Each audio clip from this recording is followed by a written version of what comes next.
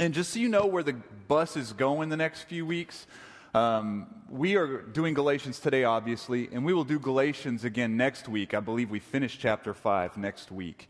But for the 3 weeks after that, we're going to hit the pause one more time. I know you're thinking, man, we've been in Galatians for like 9 months.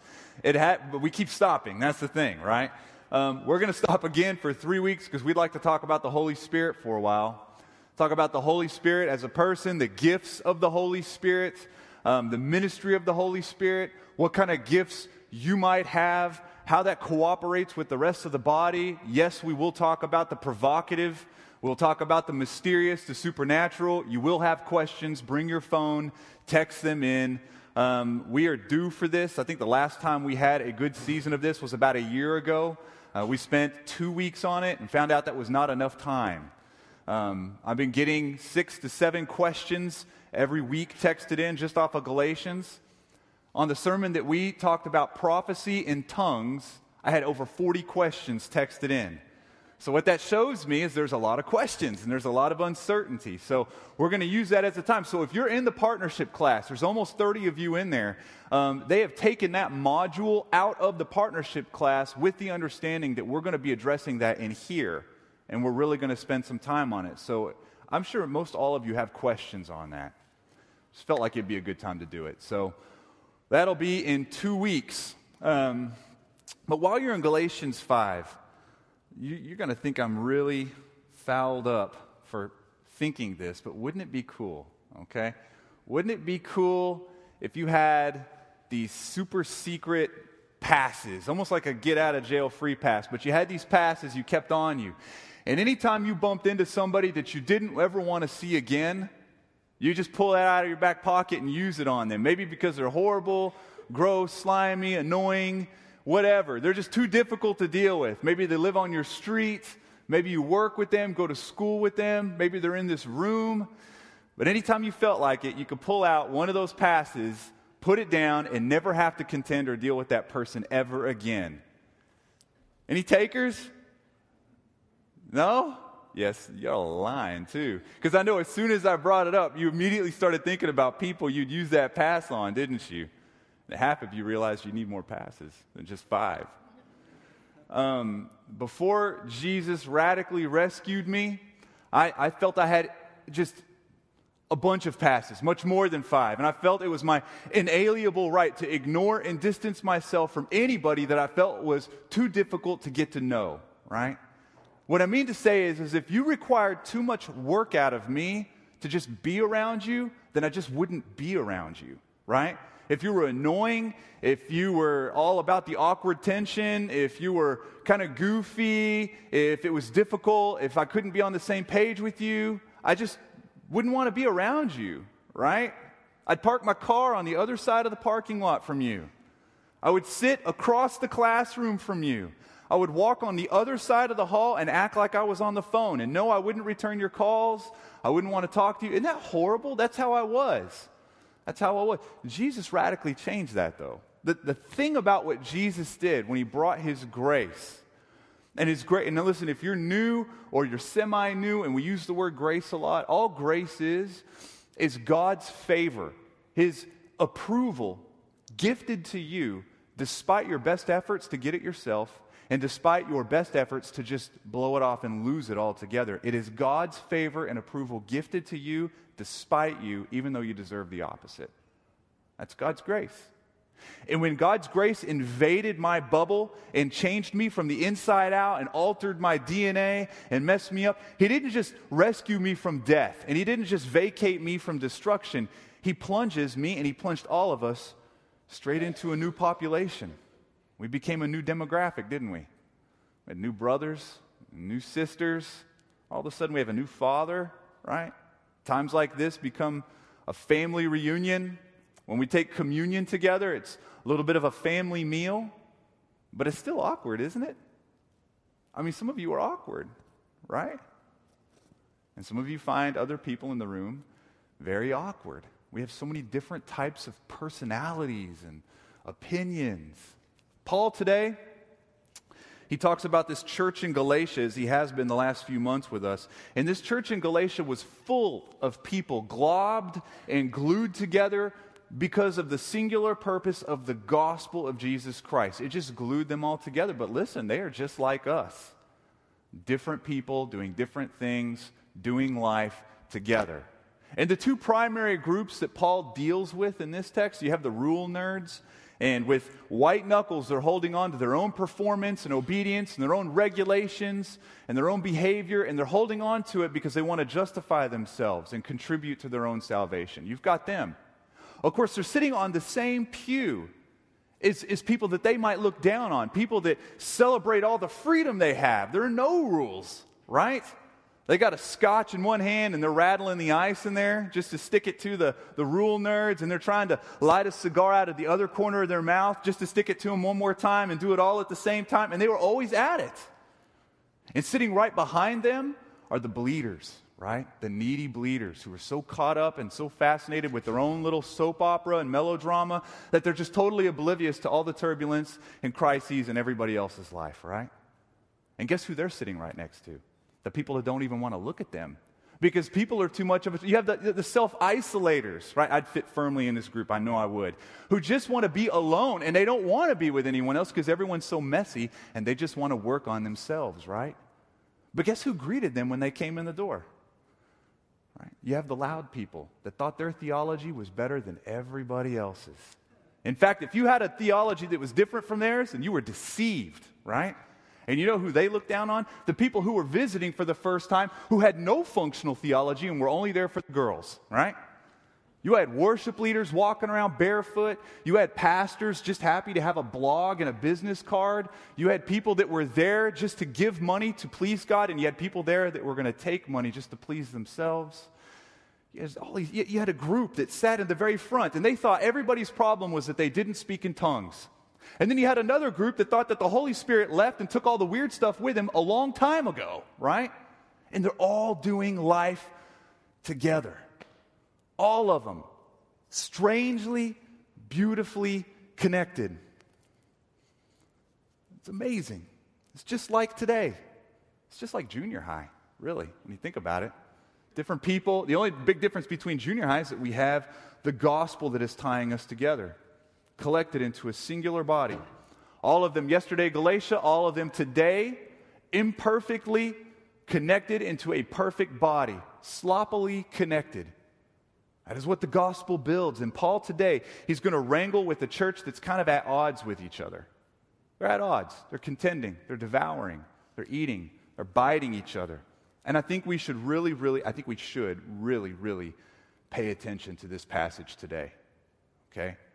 Because make no mistake, this church already is being pegged citywide, maybe even regionally, as this cussing, drunken, feminist, Mark Driscoll cult. And I've heard it. I've had other pastors tell me that. I've gotten emails. We've been on blogs.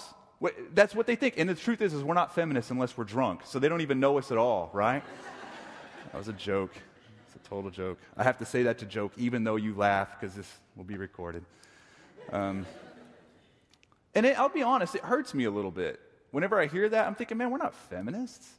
We don't get drunk. We don't cuss from the pulpit. What's wrong with us? But the thing is I have to be real honest with myself, and I have to drop my prejudice at the door as well.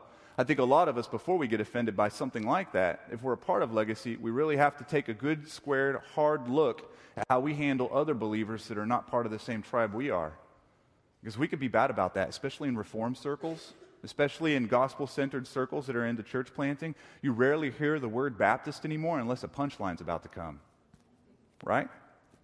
So since when did being a Baptist become the new mama joke? But that's what we have.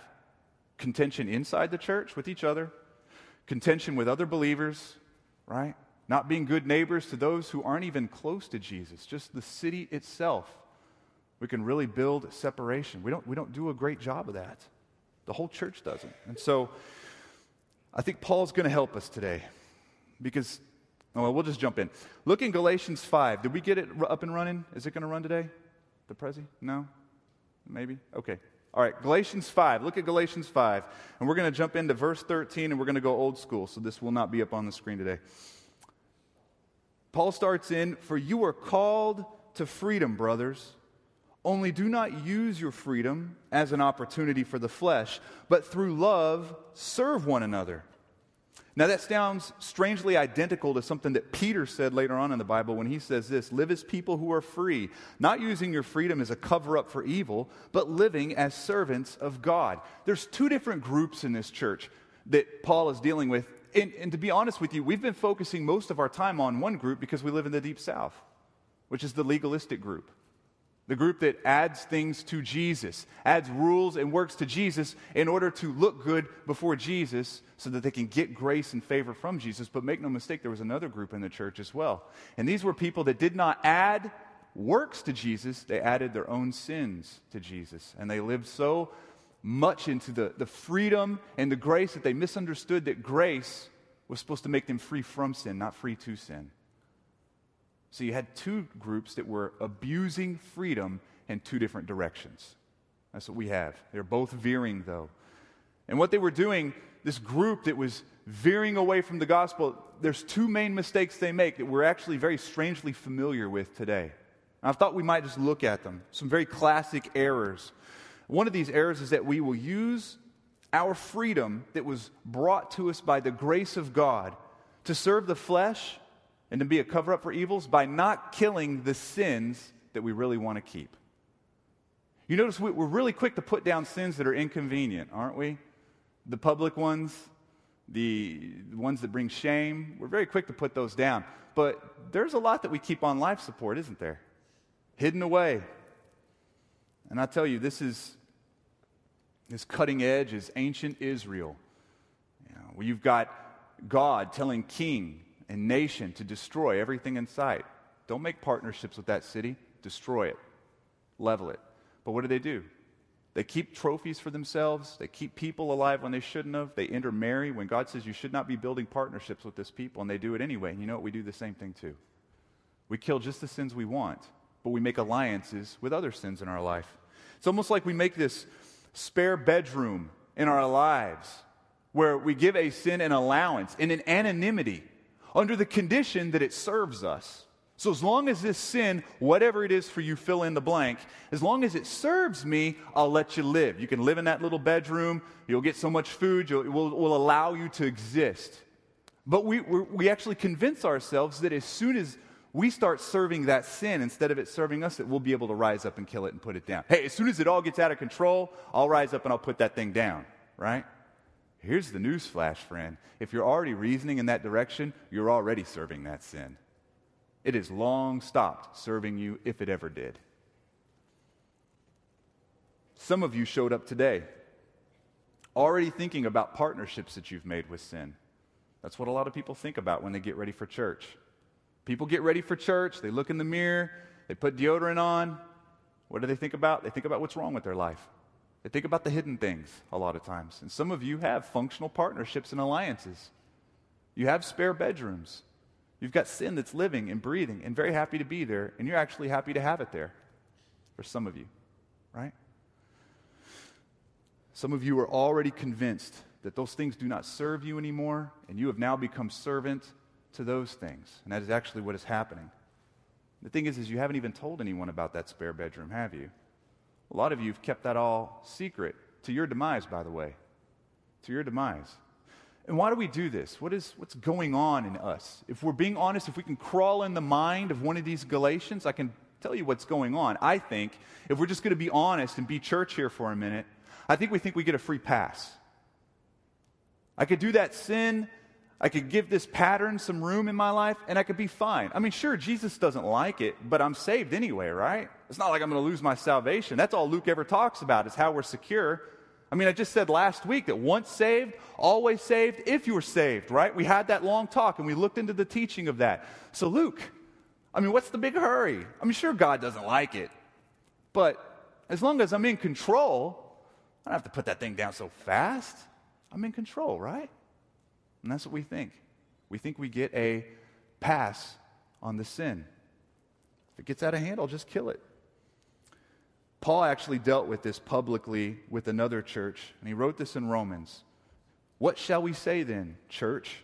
Are we to continue in sin that more grace may abound? It's effectively the same thing. By no means. How can we who died to sin still live in it? Now, if some of you have already come to this place where you are happily existing in a happy alliance with sin that lives on life support because you have not put it down, I would just suggest and submit to you heavily that you wrestle a little bit more with your salvation. You work that out with a little bit more gravity, because God certainly didn't come in the form of man, and he certainly did not send his best to buy a freedom for us that we would use as a cover-up for our own evil and our own sin. Right? So I'd suggest you just take a deeper look, a much deeper look. Because when grace has rocked your world, when true grace has turned you inside out and altered you, irreparably ruined you, when grace has done that, you cannot, hear me clearly, you cannot live comfortably and joyfully with a sin relationship. You can't do it. You can't do it. This is what John says in 1 John. He says, everyone who makes a practice of sinning also practices lawlessness. Now, when he says practices, I don't know why, because I'm not a golfer. I tried that, not so good at it. But I always think of going to the driving range, the gigantic bucket of balls, that all I'm going to get tomorrow is a sore shoulder and probably a bad back. But I sit there and I try over and over again. Some of y'all are critiquing my form right now. That's why I quit golfing. But over and over again, I'm chipping balls, I'm changing clubs, I'm listening to every dude who comes by. Hey, you know what you need to do is keep that left arm straight. Hey, you got to keep that head down. And so I'm trying. What am I doing? I'm practicing. But what am I practicing? The same swing over and over again so as to get better at it. And whenever we practice sin, we're doing a pattern over and over and over again so as to get it to serve us more, that it would be a better situation for us. And what John is saying here is, if you make a practice of sinning, then it's the same thing as practicing lawlessness. Sin is lawlessness. He says, you know that he, meaning Jesus, you know that Jesus appeared in order to take away sins, and in him there is no sin. And here it is. No one who abides in him keeps on sinning. No one who keeps on sinning has either seen him or known him. That's pretty serious, isn't it? I mean, we should take this seriously. Some of you need to be jerking life support off of some of your sins. Some of you need to be marching into those spare bedrooms and serving eviction notices. That's what needs to be happening, right? I will tell you, I'm going to jump off of that because that wasn't a main point, but another way in which we maneuver our freedom in order to cover up our evils and serve our flesh is by demanding that we're able to celebrate our freedoms and rights, even if it means blowing up another Christian. Celebrating our own freedoms. I'm free to do this. It's my right to do this. Jesus died so that I have this freedom to do this. Even if there's people around you that are just going to get totally kneecapped by whatever you do as an action. Let's look at how Paul talks about this in 1 Corinthians 8. Don't turn there because I'm going to read it to you. It says this, but take care that this right of yours does not somehow become a stumbling block to the weak. Fill in the blank, whatever that might mean in your universe, right? For if anyone sees you who has knowledge, you who have knowledge, eating in an idol's temple, will he not be encouraged himself, if his conscience is weak, to eat food offered to idols? And so by your knowledge, this weak person is destroyed. Destroyed. The brother for whom Christ died.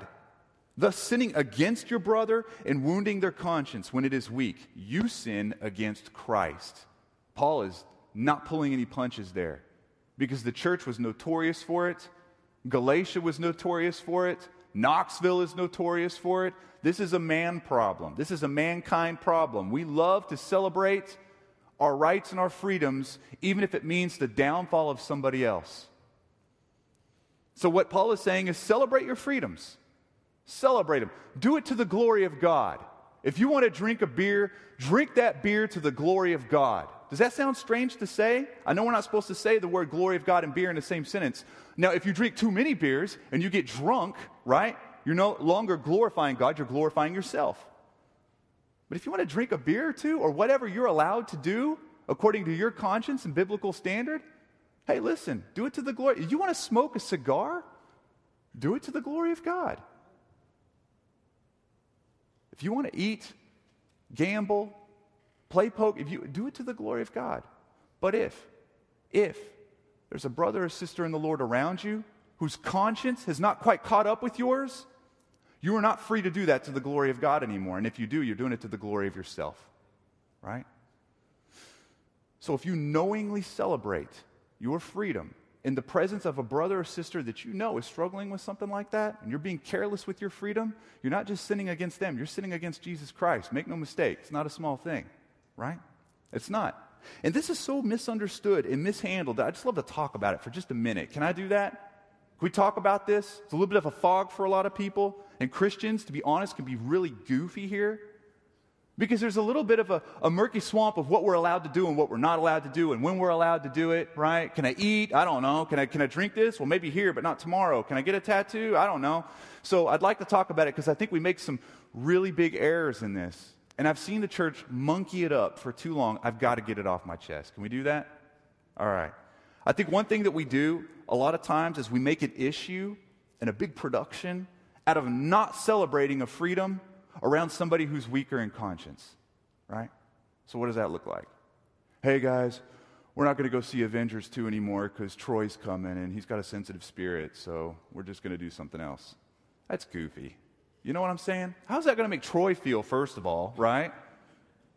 I mean, that's goofy. I don't think Jesus has in mind making a big Broadway production out of laying down something. If we're going to lay down and sacrifice a freedom we have, don't let your left hand know what your right hand is doing. Can you just not worship God just between you and God and be cool with Troy? Because sometimes we want to celebrate our freedom. We don't care if it blows Troy up or not. Because what we really do when we do that, when we say that out loud to one or two or anyone else, what we're saying is, I'm actually mature enough to go see Avengers 2.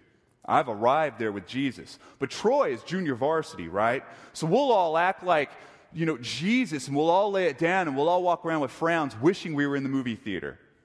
That's goofy. Don't do that. That's goofy. Because what we do is we shame Troy and we elevate ourselves. That's really what it's about, is elevating ourselves. Here's another one. I had like 9. I took half of them out, okay? Assuming someone is strong when they haven't been in the past, but assuming that they are just so you can celebrate your freedom right then and there. Hey, you're cool with this, right? I mean, I know you used to struggle with this, like back in the day, but I mean, you show up to church a bunch, right? And you seem like a cool person. You cool with this? I mean, you're not going to go home and get tanked if you see me drink this beer, are you? Right? What are you doing? What are you doing? That's goofy. That's goofy. I mean, is your freedom so much more valuable than preserving that brother and his conscience? Listen, no one ever wants to put it out there that they're currently struggling with someone. They don't. No one's ever going to go, you know what, I do struggle with that. Could you put that down? Could you stop what you're doing? No one's going to do that. They're all going to say, yeah, it's cool, go ahead. Come on. First of all, don't assume. Don't assume. Ask in a way that doesn't expose them. Ask in a way that doesn't shame them. I mean, if you're going to preserve a brother, preserve a brother. Do it in love, right? Here's another one. This is a big one. Not inviting someone to something so that others around you in your group can enjoy freedom. Right? So just knowing that someone else struggles, so just not inviting them, right? Hey, where's Troy? I thought we were all going to play poker. Well, Troy's not going to be here because we didn't invite him. Because you know how he is with poker. He struggles with that. He struggles because he doesn't want to, he spends too much money, so we just didn't invite him. Well, good job, It would have actually been more helpful for the body had you just canceled the event. Again, how would Troy feel about that, right? Celebrating our freedom is not worth blowing up a brother or sister in the Lord like that. It's not. Community is more important. And I'd even like to add to that as a newsflash, you're probably not free to do it either. If you're not free not to do it, you're definitely not free to do it. Think about it. If you're not free enough to lay down a freedom you have, you're not free enough to pick that freedom up. You're not. Now here's the single caveat I have on all of these, and then I'm going to move on. The single caveat is that if it's not the person's conscience that is weak, but it's their theology that's leaking oil, right? That's on them. That's on them. What do I mean by that? I mean that if you're around a pack of brothers, right, and some guy comes in and he sidelines the whole group because he believes that gambling is wrong, and he shuts down a whole poker game because his theology is whack and it has nothing to do with his conscience, that's his problem. And you could actually tell him to read his Bible, learn it a little bit more, and get over himself. Tell him that out of love, right? If it's not his conscience that is damaged and it's his theology, then friends, your theology of grace and freedom is not subservient to a theology of law and performance. It's not. Don't lay it down. Don't lay it down. Jesus died for that.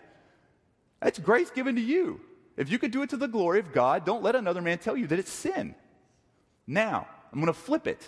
If I was to walk into and have a luncheon or whatever, pastors do with a bunch of pastors who are abstentionists, meaning that they don't drink or smoke or, play poker, I don't know what they do and don't do. But if I was to walk into that and they're not drinking beer because they really feel strongly and they're convinced that that's a sin against God, guess what I'm not going to do? I'm not going to drink a beer. I'm going to lay down my freedom, even though it's my freedom and my right. Why am I doing that? Because I want to preserve the unity that Jesus died for. It's more important. It's much more important. I mean, if I was to go and be a guest speaker at a church that just was locked down, not expressive at all. I mean, this is like expressive worship for them, right? And they're real excited. I'm not going to roll around in the aisles and make a big production of it. Why? Because it's not about me and my freedom. It's about preserving the body of Christ. That's the caveat I have on this. So I got it off my chest. So thank you for letting me do that. Because, to be honest, we're going to contend with this as a church. One of our values is that we are a free church. It's on our website, and it's been there since the day we hit go. That we would not declare war on alcohol, but we will declare war on drunkenness. We won't declare war on food, but we will declare war on gluttony. We're not going to declare war on the opposite sex, but we will lust. We don't declare war on the object of abuse. We declare war on abuse. That's what makes us a free church, right? But we must learn how to handle our freedoms. We have to learn how to handle our freedoms if you want to glorify God and not yourself. So it's important. It seems like a side note. I know it does, but this really does blow people up. We need to be careful with it. I'm going to jump back into Galatians now. In verse 14, we get to what Paul is talking about when it comes to covering up evil. He says, "For the whole law is fulfilled in one word. You shall love your neighbor as yourself. But if you bite and devour one another, watch out that you're not consumed by one another." Okay, here we go. Here we get in it. Paul says, you shall love your neighbor as yourself. I mean, we have heard that out of so many mouths in the Bible, so many different passages and so many different books, right? It seems like everybody has said that, and everybody has certainly preached it. You shall love your neighbor as yourself. But when you look at the word, you see where Jesus says it in Luke 10, and that's where I want to focus on it. He tells this story that we've all heard since we were about this tall, if you've ever grown up in church, and that is of the Good Samaritan, right? He's actually talked about the story of the Good Samaritan in other places in the Gospels, and actually the setting is so different that scholars usually all agree that Jesus taught this parable more than once in different settings, which shows that he's a good teacher, because good teachers teach the same thing over and over again, okay? So he jumps in here in Luke 10, and I'm going to jump in with you if you've got your Bible open. If not, just listen along. But we're in Luke 10, and we're going to verse 25. And Luke tells us, "And behold, a lawyer stood up to put him to the test, saying, 'Teacher, what shall I do to inherit life?'" Now notice he says do. Do you do anything to inherit anything? No, you just exist. It just comes. That's the whole nature of an inheritance. You don't work for an inheritance. It just comes. It's a little bit of a bunk question. He said to him, "What is written in the law? How do you read it?" And he answered, "You shall love the Lord your God with all of your heart, all of your soul, all of your strength, all of your mind, and your neighbor as yourself." And Jesus said to him, "You have answered correctly. Do this, and you will live." But he, meaning the lawyer, desiring to justify himself, said to Jesus, "And who is my neighbor?" He's just being a little bit of a smart mouth. Oh yeah? Oh yeah? Smart teacher, rabbi, who's my neighbor then? And so he says this, Jesus replied, "A man was going down from Jerusalem to Jericho, and he fell among robbers who stripped him and beat him and departed, leaving him half dead." Now, most people, because of the way Jesus tells this parable, it's assumable, and it'd be correct to assume that this was a Jew. He's speaking to a bunch of Jews. It would be a Jew that was beaten up and left on the side of the road. Now by chance, a priest was going down that road, and when he saw him, he passed on the other side. Why did he do that? Because this guy's bleeding, like from everywhere. He's just bleeding on the side of the road. He's naked, not a real clean situation. Priests weren't allowed to be all touching on unclean things. They'd have to go through a cleansing process all over again. So he does this, right? And then just moves on by. So likewise, a Levite, when he came to the place and saw him, passed by on the other side. But a Samaritan, boy, he names that people group out. It's hard to find in history an animosity between two people groups as vigilant as the one between Jews and Samaritans. Jews, hypocritical Jews, actually had a lower view of Samaritans than they did Gentiles. It was worse to be a Samaritan than it was. Samaritans were half-breeds. They were half-breeds, made up of sellouts, in their mind, made up of sellouts and infidels, pretending to have this Christianity. It wasn't even really a Christianity. Building their own temple, but it's not really the temple.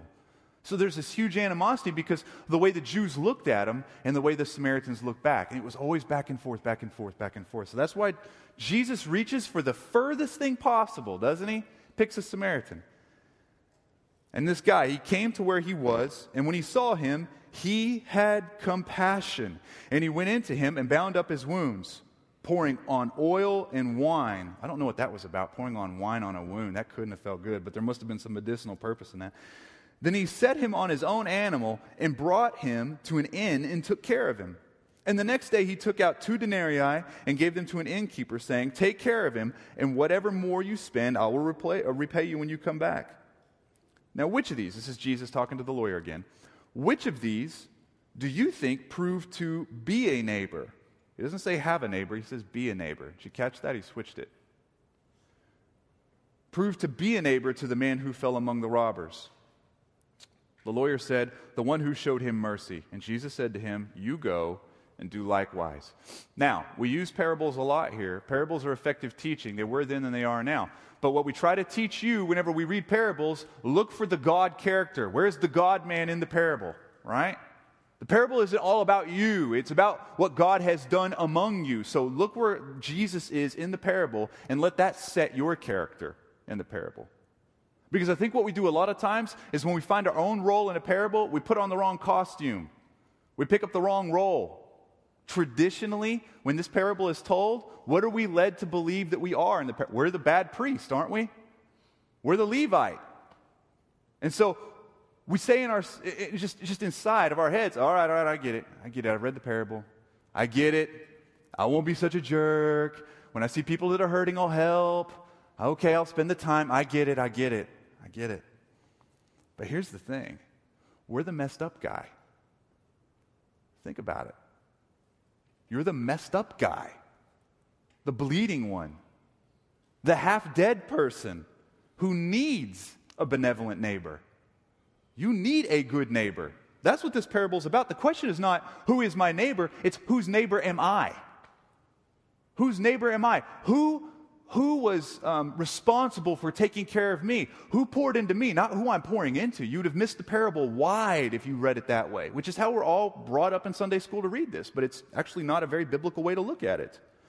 Jesus became our neighbor, and he became our neighbor at a very deep cost. Did he not? Because we were helpless and beat up and bleeding and very unclean, right? Very unclean. And guess who was walking by us the whole time? All the world's answers. Religion passes right on by us. Law passes right on by us. Everyone who was supposed to have an answer and supposed to have compassion, right on by us. No one really willing to touch our unclean position. No one really able to. No one wanting to. But we have one. And guess who it is? It's a scorned race. That as he reaches his hand to us in the ditch, we're looking up at him and we're scoring who he is. We're scorning who he is. Well, you're just a Samaritan. And that's what we did when we put him on the cross. Jesus is the better Samaritan. And listen, he didn't just bind up our wounds. He didn't just pour a little bit of wine on us. He didn't clean out our wounds. He actually brought us from spiritual death. You weren't spiritually sick before Jesus found you, if in fact he has found you. You were spiritually dead. Dead. Right? And he didn't just ruin his investment of an animal. He just put us on the back of a donkey, right? He put us on his own back. He didn't clothe us with just his own clothes. He clothed us with his own skin. He is Jesus, and he is the better Samaritan. And he brought riches to pay for our destitution, to take care of us beyond what we were able to do for ourselves. That, friends, is how we're supposed to read this. When no one else could do anything, when no one else would do anything, Jesus did everything. He is the better Samaritan. He's the better neighbor. He is the neighbor in this. Listen, when we serve our neighbors, the freaky people in here, the freaky people out there, when we serve our neighbors, we don't do it because it's the right thing to do, right? We don't do it so that God will like us more. We do it because we've had a benevolent neighbor who's brought us deep grace. And because we have been awarded and gifted this deep grace, we are free to spend without any budget on anyone around us. Listen, what if we just shifted our thinking from who is my neighbor to whose neighbor am I? What if we shifted our thinking to that? Think about it now. Many of you walk around the city and you wonder, who am I responsible for right now? Am I responsible for that person? Should I be talking to this person? Right? Whose neighbor are you? I mean, could you be further away from that person than Jesus was from you?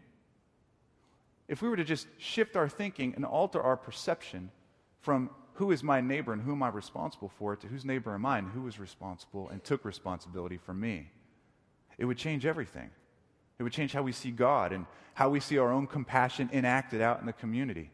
It would change our neighborhood, actually. Usually when someone says the word neighborhood, you think of your block, right? Your direct block, maybe the couple neighbors behind you. That's what we think of when we think of neighborhood. But everywhere you go is your neighborhood, and everyone you meet is your neighbor. Think about it. We're a mobile people. Everywhere you go is your neighborhood, everywhere. And Jesus, the better Samaritan, had compassion, and this compassion ended in action. This is important because we live in a real unique society today where compassion is heralded, right? You've all seen the Sarah McLachlan commercial, and she's all singing, and you got puppy dog eyes looking at you, and these dogs in a kennel, right? And you're like, oh, man. Hey, but listen, that's not compassion. You're just emotional right then. Unless you get in your car and go down to the pound or whatever and get you a dog, that's not real compassion. Do they even call it a pound anymore? Wherever they keep puppies. If you don't go and get one, that's not compassion. You're just emotional. Compassion has to end in action for it to even be awarded the term compassion. It has to end in something. It has to end in a work to show that that emotion was more than just an emotion, right? And the Samaritan in the story had it. Real compassion. And he unloaded his treasure and his investment at a jaw-dropping rate.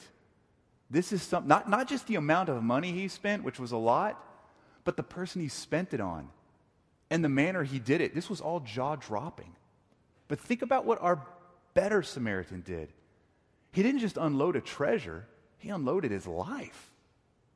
He unloaded his life. He didn't just give to the injured, he gave to the dead, the despicable. And because you were raised to new life, to be a new creation, you are free. Hear me. You are free to spend life, your time, your money. You're free to spend your life as Christ spent it on you. Because this is the lie of the world. The lie of the world is very basic. It says this: the world and its currency says that if you spend or give or invest what you have, and I'm not just talking about money, I'm talking about time, love. If you spend what you have, then what you have left will never satisfy you. That's the currency of this world. If you give what you have, you won't be satisfied with what you have left. The gospel says, Christ says that if you invest what you have, you will never lose your satisfaction. Because you never even built it based on how many dollars you have on the account or how many minutes you have on your watch. That's not how you built it to begin with. So to give freely, you're not really spending at all. You're just imaging the king who gave to you while you were roadkill on the side of the road. Right? I'm afraid that many of us, even for myself, I'm afraid that too often we walk on the other side of the road. Right? We see the big bleeding mess, we see the price tag attached to it, and we automatically think someone else will catch that. Someone else will take care of that, right? That's why we struggle looking at homeless people. When you're pulling up to a light and there's a homeless guy there with the cardboard sign, that's why you won't look him in the eyes, right? Because you feel a little dirty inside for not taking care of that. And I'm not saying, this isn't a preach on you should always give money out or anything like that. I have talked about that in the past, and I'm sure we will in the future. But what I'm saying is that's what is in our heart when we struggle with locking arms and looking into something like that, right? We want to believe that someone else will take care of that. It's a bleeding mess. The price tag is too high, right? The Samaritan in the story, he ruined his property for the sake of an injured neighbor. But the better Samaritan, he did more than that. He didn't just ruin his property, he ruined his life. And listen, no one holds on to their possessions near as much as they hold on to their body as their ultimate possession. And Jesus Christ even forfeited that. He even gave that up. So where has your property and where have your possessions dictated what kind of neighbor you are to your own mobile neighborhood? Where has that happened for you? That's a hard question. I've been asking myself this question all week because I could be really weird about this. I like the way my car smells. I don't want it to smell like a homeless person, right? I like the way my schedule looks. I don't want a lot of dents and dings in it, right? I like the way things are going. I don't want to ruin my possessions. And so there's a piece of me, if I'm being totally honest, that wants to swerve around the beat up, the homeless, the unclothed, the needy, the unfortunate. I want to move away. It's in me. I would bet it's in some of you. But can you see what kind of neighbor the gospel turns us into? Can you see what kind of neighbor it just transforms us into? It's amazing to me. No other motivation. Because think about it. Not only is it important that your compassion ends in action, what's almost more important than that is what motivates your compassion. What brings it? Is it emotion driven? Because listen, that Sarah McLachlan commercial, it only pulls on your heartstrings about the first 3 or 4 times you see it. And after that, you're just listening to the music and waiting for the next commercial, right? And then a Geico commercial comes on and you clap and you laugh and you're done with the dogs. And that's the way it is. I mean, on a micro scale, that's what it is. I've seen and I've been involved with enough soup kitchens and enough homeless ministries and enough ministries that work with the unfortunate and the disenfranchised. I've worked with enough to see people who are a shadow of what they used to be whenever they started. And you can see it. Before you even ask them, hey, how long have you been here? You know they're going to say 10 or 12 or 15 years. Why? Because they're bitter. They're bitter against the people that they're serving. Why? Because their compassion wasn't even rooted well. They felt bad for homeless people. They felt bad for puppies or whatever else. You fill in the blank. So out of that feeling, they went and did that. But guess what? That feeling and that emotion is just going to get out-competed over time. Something else eventually will become more important, right? And even worse, you'll want reciprocation from the people that you're serving. This is big. I would talk to people who were serving in soup kitchens, and they'd be all bitter at people because they weren't like being normal to them or they weren't being nice to them. Well, that person was so rude to me. Wow. Okay. Well, are you okay with that? I mean, you're going to be all right? You're going to still be able to volunteer? I mean, you look real shaken up because that person was rude to you. I mean, they spent the night on a concrete whatever, but hey, besides that, what happens is you start demanding that they make you feel good about yourself to catch up with where the emotion started to sink. It's a bad motivation. Emotions are a bad motivation to get you to serve your neighbor. Here, out there, anywhere. It's a bad motivation. Your heart is not deep enough to be the neighbor God has called you to be. And you will never cry as many tears as what it would take to be the neighbor that God has called you to be. You will simply fail. You'll start off well, you'll peter out and you'll fail. That's how it is. That's how it is. If you're on mission to others and it's fueled by obligation and the leftovers of yesterday's inspiration, you're going to fail. You're going to fail. It must be. Our mission, our benevolence, our neighborly love towards the distant, it must be informed by the gospel. It must be informed and driven by what God has done for us for it to even make any sense. Because then you're able to give without expecting anything. Not kudos from them, not a pat on the head from God, not any of that. You're so full of what God has done for you. You have never forgotten that you were the roadkill on the side of the road. You've never forgotten how gracious that hand was extended to you.